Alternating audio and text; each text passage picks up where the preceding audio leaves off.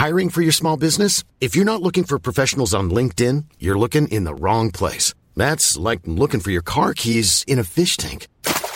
LinkedIn helps you hire professionals you can't find anywhere else, even those who aren't actively searching for a new job but might be open to the perfect role. In a given month, over 70% of LinkedIn users don't even visit other leading job sites. So start looking in the right place. With LinkedIn, you can hire professionals like a professional. Post your free job on linkedin.com/people today. Many of us have those stubborn pounds that seem impossible to lose, no matter how good we eat or how hard we work out. My solution is PlushCare. PlushCare is a leading telehealth provider with doctors who are there for you day and night to partner with you in your weight loss journey. They can prescribe FDA-approved weight loss medications like Wegovy and Zepbound for those who qualify. Plus, they accept most insurance plans. To get started, visit plushcare.com/weightloss. That's plushcare.com/weightloss. This is Little Atoms, a radio show about ideas and culture, with me, Neil Denny. This week, author Lauren Groff on her latest short story collection, Florida.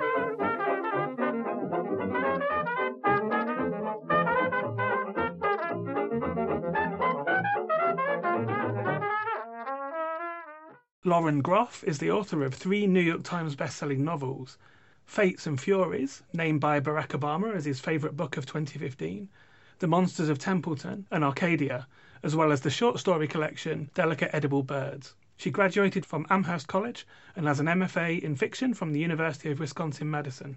Groff's fiction has won the Pushcart Prize and the Penn O. Henry Award, among others, and has been shortlisted for the Orange Award for New Writers and the Los Angeles Times Book Prize. In 2017, she was named as one of Granta's best young American novelists. Her stories have appeared in publications including The New Yorker, The Atlantic, One Story and Plowshares, and in several of the annual The Best New American Stories anthologies. She lives in Gainesville, Florida with her husband and 2 sons. And I wouldn't normally say that last bit of the biography, but that is sort of relevant. It is relevant, a little bit. And today we're going to be talking about her latest short story collection, Florida. Lauren, welcome to Little Atoms. Thank you. Thank you for having me on. So what is it about Florida, first of all, I should say? What is it about Florida?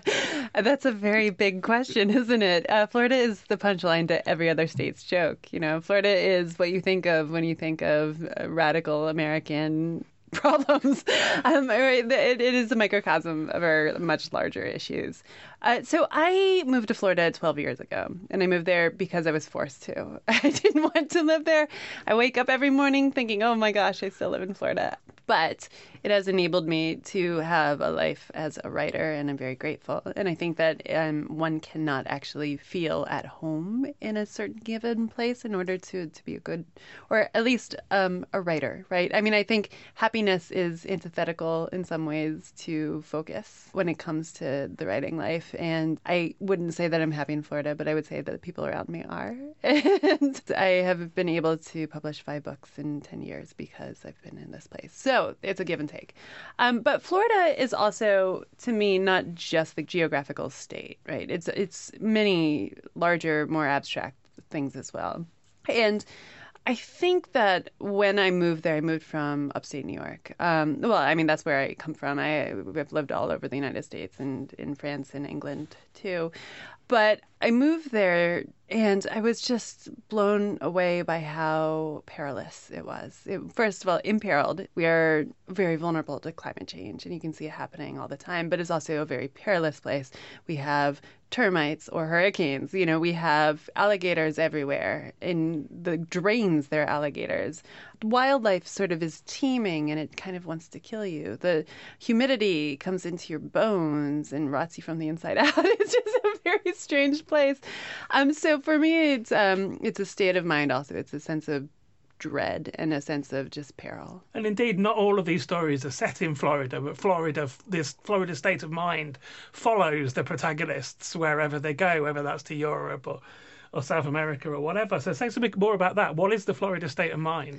Well, the Florida state of mind is a feeling of just strangely increasing anxiety and dread that comes from both outside and inside. Almost like I like to think of certain of these stories as bubbles with, the tension in a soap bubble where there's surface tension.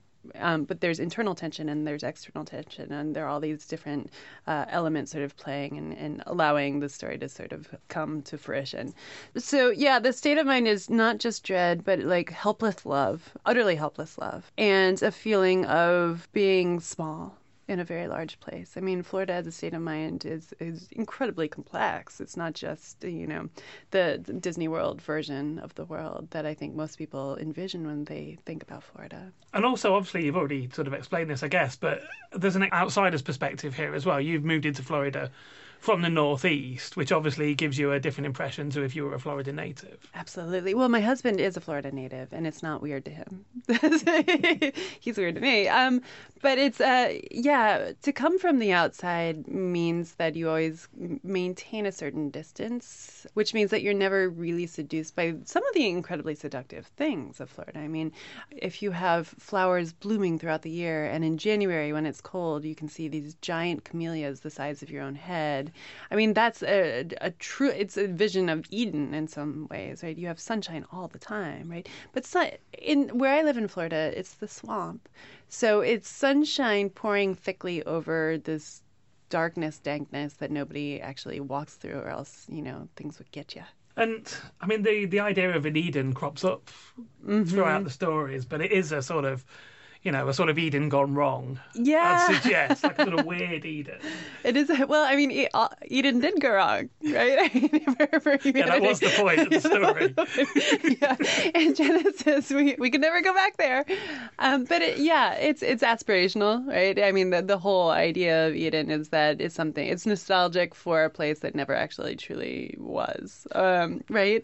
Because the snake lived in Eden even before Satan, descended into him and started speaking in his voice. So it's a very complicated, very contradictory place and space of mind. Yeah. And the wildlife crops up again throughout the book, and in a way that almost there's a number of books where the sort of dividing line between the characters in the stories and the Floridian wildlife sort of merge, I guess. Mm-hmm. Yes, that's right.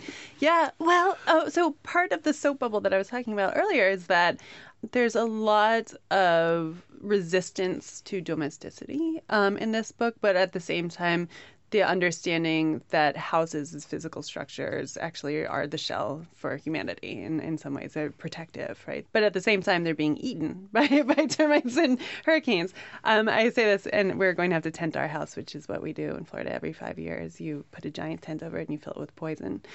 Yeah, I just found out about this. It's not fun. Yeah, so domesticity and the feeling of wanting wildness and wilderness within you, while also knowing that culture and community are what is supporting your actual life. This is one of those push-pull feelings in the book. There is a sense of almost envy about nature in this book. I think that some of the characters in this book long to just set fire to their houses and go out into the night, but they won't. They wouldn't do that. Yeah. The weather, I mean, I think in pretty much every story there's a storm to a greater or lesser extent, hurricanes in some. What's it like to live through one of those? Yeah, I've never lived through a hurricane, actually. But I have lived through really large storms, almost hurricane storms. And we have a metal roof. And the sound is like God dancing on your head, basically. Right? It's so frightening that you do feel as though the things that protect you, your shell, have been unpeeled from your body, and you're just all raw and vulnerable. And it's horrific. Actually, you feel very close to being an animal. Yeah. Over what sort of time period were these stories written?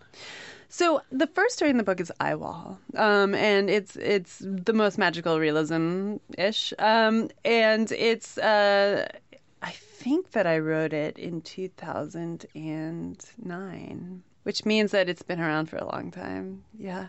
So I can't write about places until I've lived there for a few years or I've left them a few years later. It just is one of those things that it seeps into you eventually, right? So I didn't want to write about Florida, and I've resisted doing it, but it just so happens that all my stories for the past 12 years have been set in this strange space, this liminal, dreamy space of Florida. I mean, I guess this answers the question, but I was going to say, these stories have all been published elsewhere, whether it's in the New Yorker or whatever, but they feel like a really coherent collection of stories. Obviously, they've all been written in the same place, but I mean, was there any sort of, I know one of the stories appeared elsewhere in a shorter form, but has there been any sort of like rewriting to massive. make them sort of fit? Yeah. Well, so I owed a book, and I had been writing these stories all along. They have been put into the world, and in a beautiful way too. I mean, there's nothing like being edited by the New Yorker. They're amazing. It's actually, you want to like cringe and say, I'm so sorry for giving you this terrible piece of nonsense that you just made into a beautiful story. But I didn't know exactly how the collection was going to come together until I reread all the stories together and realized that there was an argument I could build toward. And so from beginning to end, I sort of see a story collection, if it's working correctly, as being a game of hot potato. Do you have hot potato here? I'm not sure. It probably goes by a different name. Okay. So it's a kindergarten game where you pretend to have a hot potato in your hands, and it's a ball. And the song is hot potato, pass it on, pass it on. And so you have to pass on this hot potato, and whoever gets caught with the hot potato at the end is out, right? So it's stupid. But we have a game called Pass the Parcel, which seems like a less capitalist version of where at least you get something. I know, right? If you have the hot potato, you're dead. But a story collection is, I think that a story collection is passing around, like, increasingly rapidly this thing, and it's a question from one story to the other. And where you land is where the story collection has to bloom into 100 different fragments, right? And so the last story has to not only ask the same questions that have been asked throughout, but also change the questions. Okay, so then how is that approach different to when you wrote Fates and Furies, for instance? How is the short story collection come together differently to a novel for you?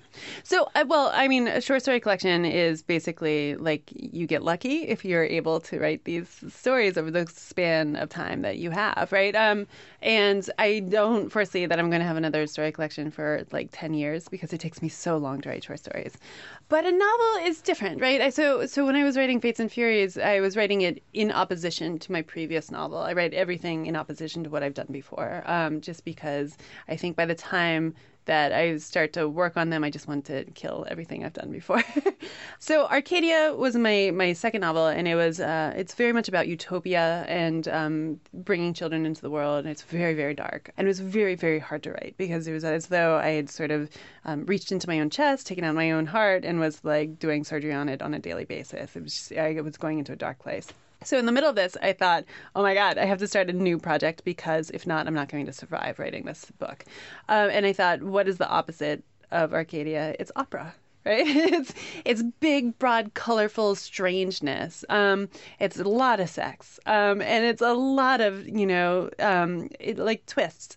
And so I would get up and I put on the walls of my studio at the time, which was infested with lizards, these big pieces of butcher paper. And at the time, I thought I was writing two separate novels of Fates and Furies, and I wanted them to be able to be read front and back, so which would be an amazing thing. But I didn't succeed in this, but I did succeed in writing a book. But so for a novel, you have this larger idea, and I just write draft after draft after draft after draft, throwing them out in between until I eventually find my way through, and then I have a working draft. Then I, do the normal writing.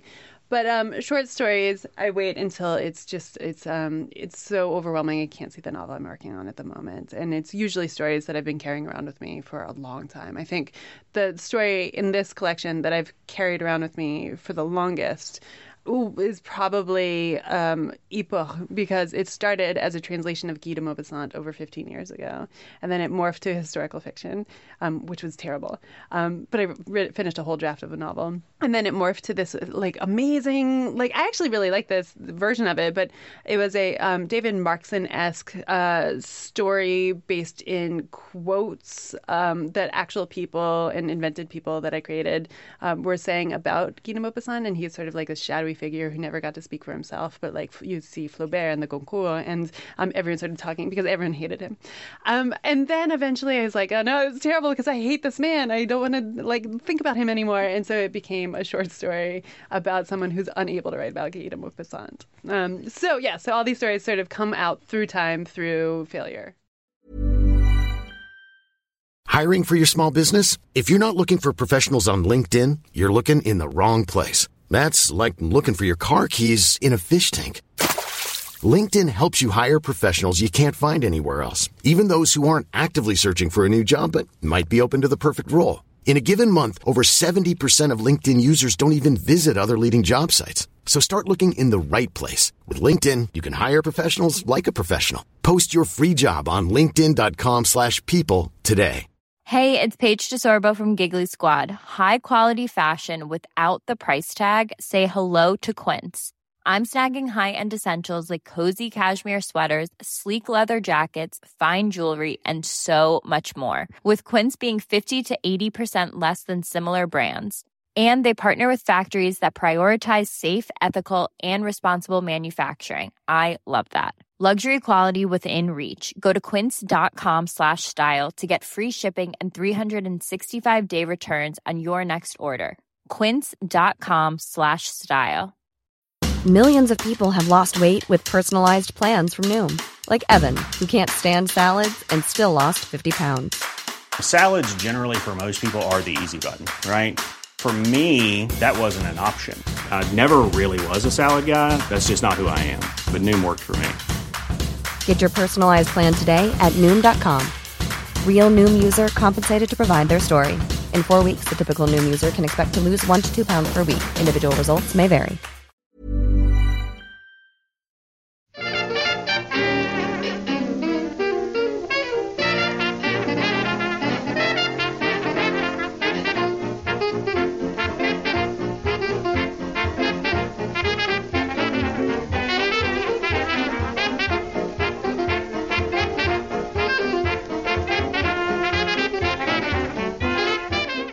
You're listening to Little Atoms. I'm Neil Denny. Today I'm talking to Lauren Groff.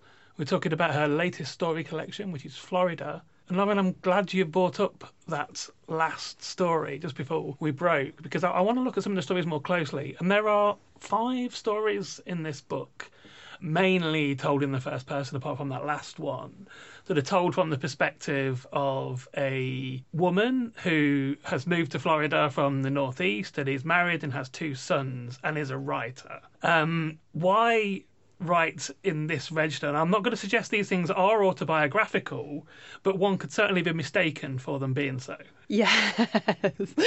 I hate the biographical fallacy. I'm so glad that you said that.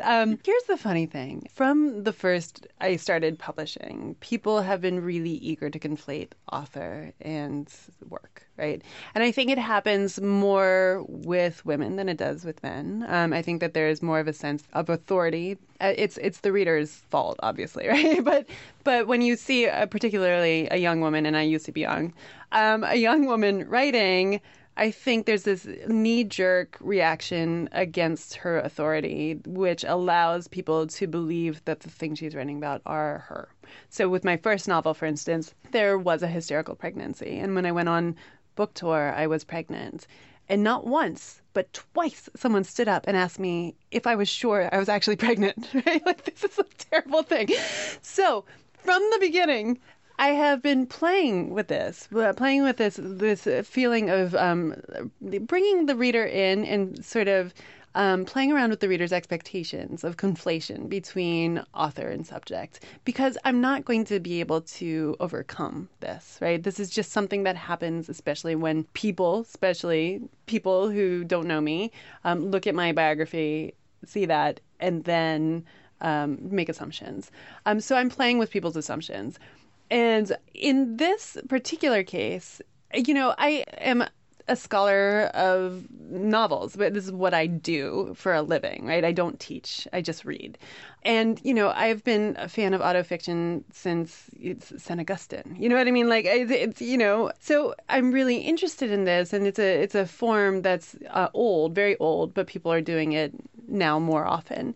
And I do like the way that it pretends to be more truthful than regular fiction. It's not actually more truthful, but it makes a pretense toward it. And I think that gives the writer more rope to lie.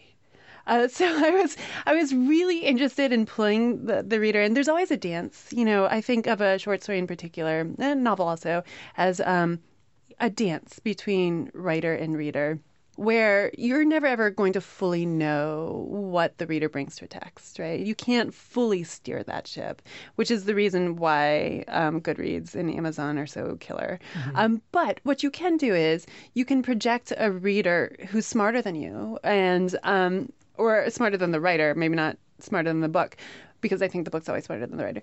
But you can project this reader, and you can do a dance with the reader. And it's a mutually agreed upon dance, but you, in certain ways, have tricks up your sleeve also, right? And one of the dances is this feeling of closeness and distance that you can spin the reader in. And I think autofiction is a way of spinning the reader really tightly in, like a tango. And it's interesting that you said that these are questions that are most likely put to women authors, because I was going to say, if you'd have given the character a son and a daughter, I wouldn't have even asked that question. Right. It wouldn't have been obviously a representation of yourself. But then you say that wouldn't have mattered anyway. That wouldn't have mattered anyway, because you're a different reader than most people are. Thank you. Right?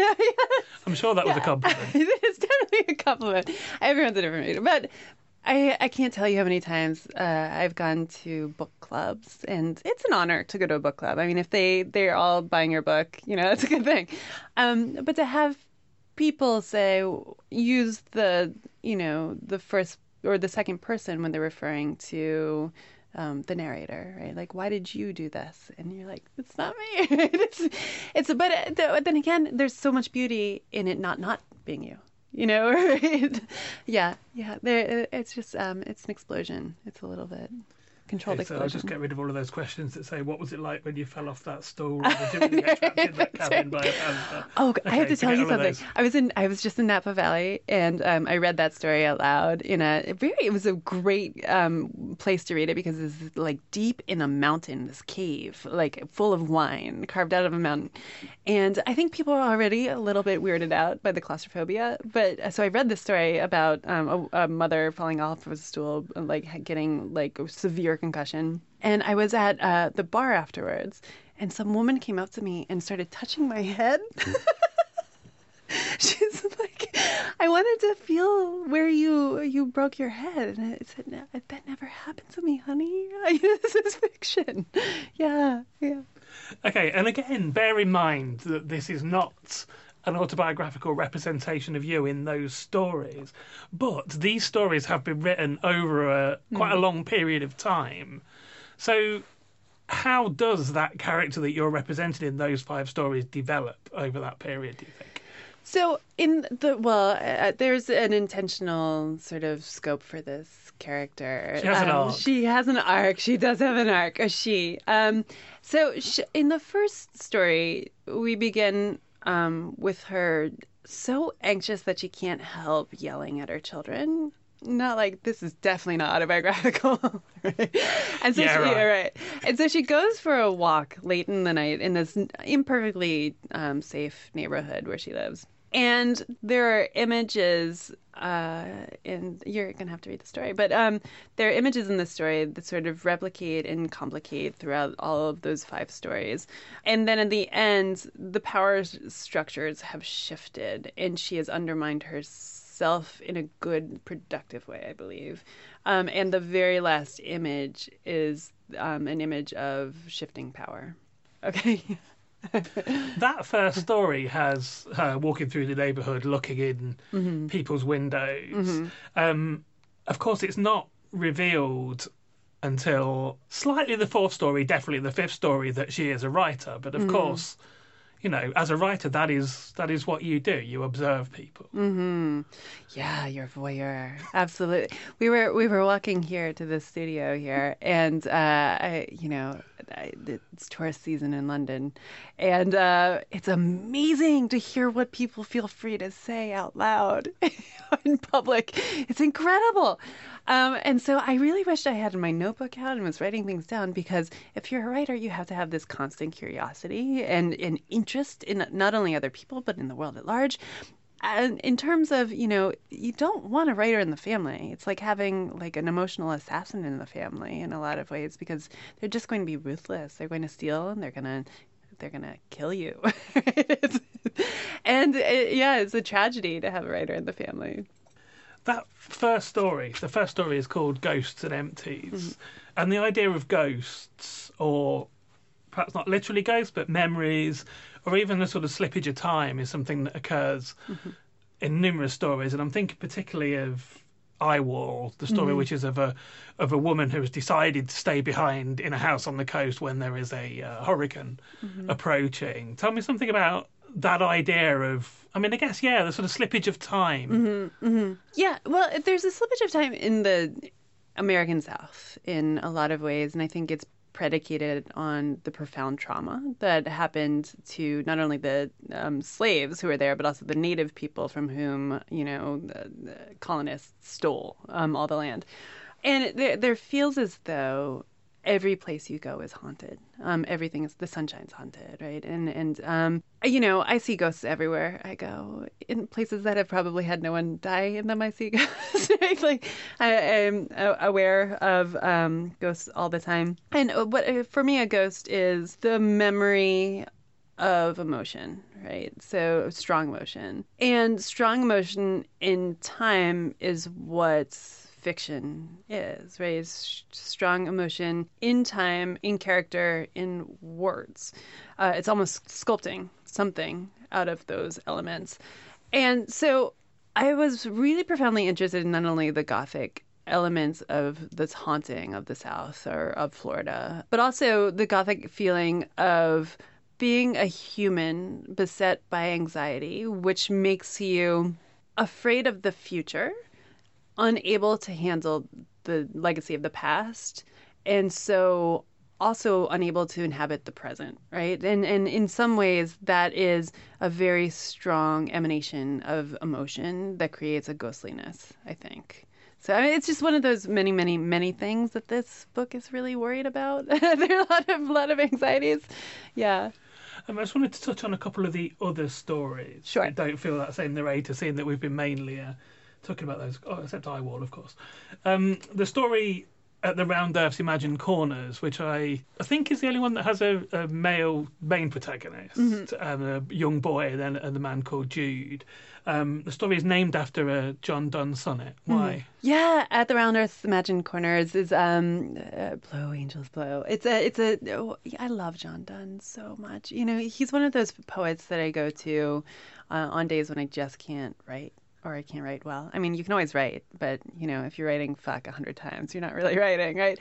So I read him over and over again. And in this story, it's just there's this profound longing and an inability to look at the self in a way that I think is replicated in Jude, this main character, who, I can say this because he's never going to hear this. It's, in some ways, I stole elements from my father-in-law for this character. And I think he knows because he's read the story. But there's an intentional blindness that actually breaks my heart, both in the poem and in the story and the character itself. And then the one other one I wanted to talk about was Above and Below, which is the story of a young graduate student who basically, well, I guess like a Floridian snake, sort of like sluices off her identity, her life, her debts, and basically becomes itinerant and eventually homeless. Tell me something about her. So we live in this neighborhood that's full of homeless people, which is actually wonderful and vibrant. And when we first moved into our house, there were people living under it because we have crawl spaces as opposed to basements. And for a while, we had to be very tender about that. And if you live among people who possibly don't have the familial resources that my husband and I do, you start to see how close you are to them and how easily you can slip through the social fabric and how thin the social fabric is, and now it's getting more and more holes in it, and it just broke my heart, honestly, to see these incredible, smart, wonderful people, and how, because of bad luck, because of bad decisions, because of the tremendous cost of being alive in America, right? Just fell through the social fabric and ended up with nothing. I mean, I know a number of graduate students who have nothing anymore, and they're people with PhDs, almost PhDs, they're doctors. All it takes is a car crash in the U.S. In order to send you into the tailspin, or one visit to the emergency room. I mean, it's heartbreaking. So I started thinking about this character, and I just wanted to see what it would be like to become free of material goods and have a feeling of liberation while also losing everything. That brings me nicely to the last question I'm going to ask, and then I'll get you to read a bit of the book if you would. Mm-hmm. And well, I apologise for this question because I'm sure you've been asked it many times before, but also Barack Obama. No doubt you will be again and again and again. But as I mentioned at the beginning, Fates and Furies was listed as one of Barack Obama's favourite novels. What do you think the favourite book of the current president is going to be, Lauren? Oh, he can't read.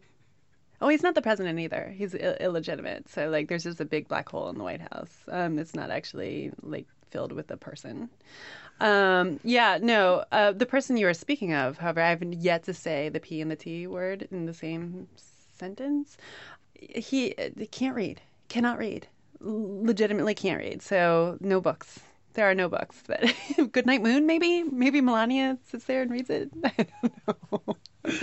Well, on that depressing note, if you would make me cry. Yeah. If you would read us a little bit of. I would love to. I don't have a copy of the book. So I'll Thank you. My copy. Thank you.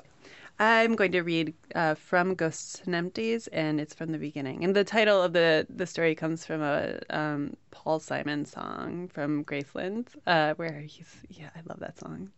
I have somehow become a woman who yells, and because I do not want to be a woman who yells, whose little children walk around with frozen, watchful faces, I have taken to lacing on my running shoes after dinner and going out into the twilit streets for a walk, leaving the undressing and sluicing and reading and singing and tucking in of the boys to my husband, a man who does not yell.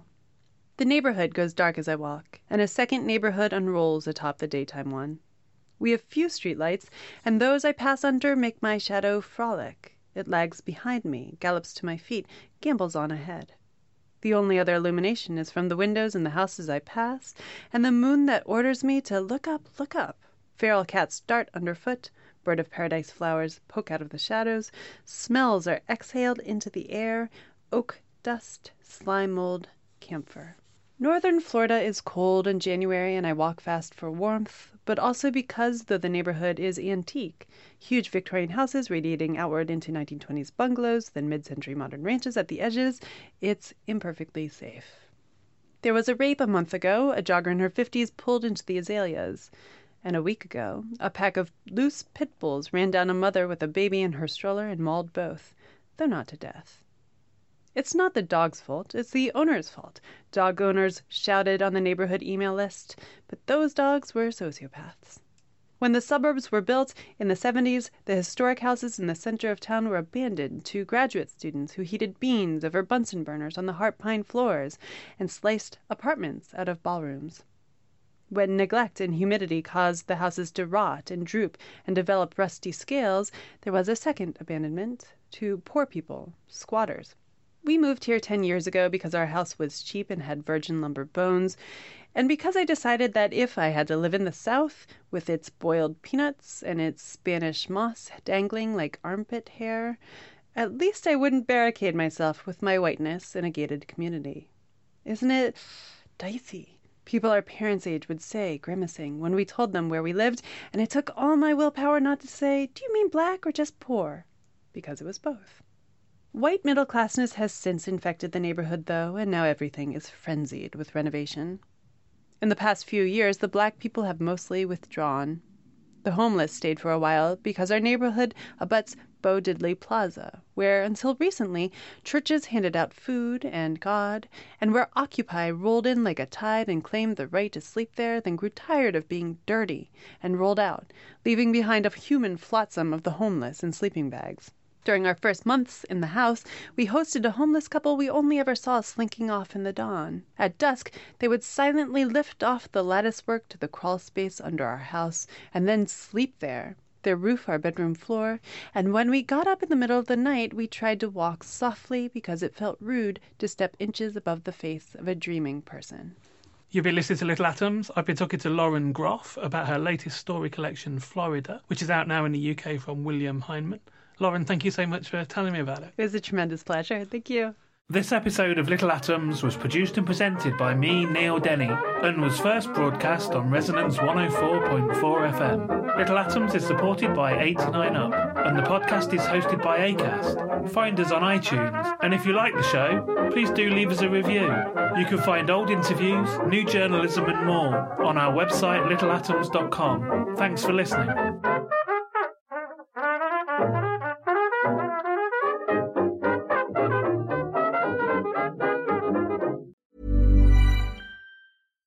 Hi, I'm Daniel, founder of Pretty Litter. Cats and cat owners deserve better than any old-fashioned litter. That's why I teamed up with scientists and veterinarians to create Pretty Litter. Its innovative crystal formula has superior odor control and weighs up to 80% less than clay litter. Pretty Litter even monitors health by changing colors to help detect early signs of potential illness. It's the world's smartest kitty litter.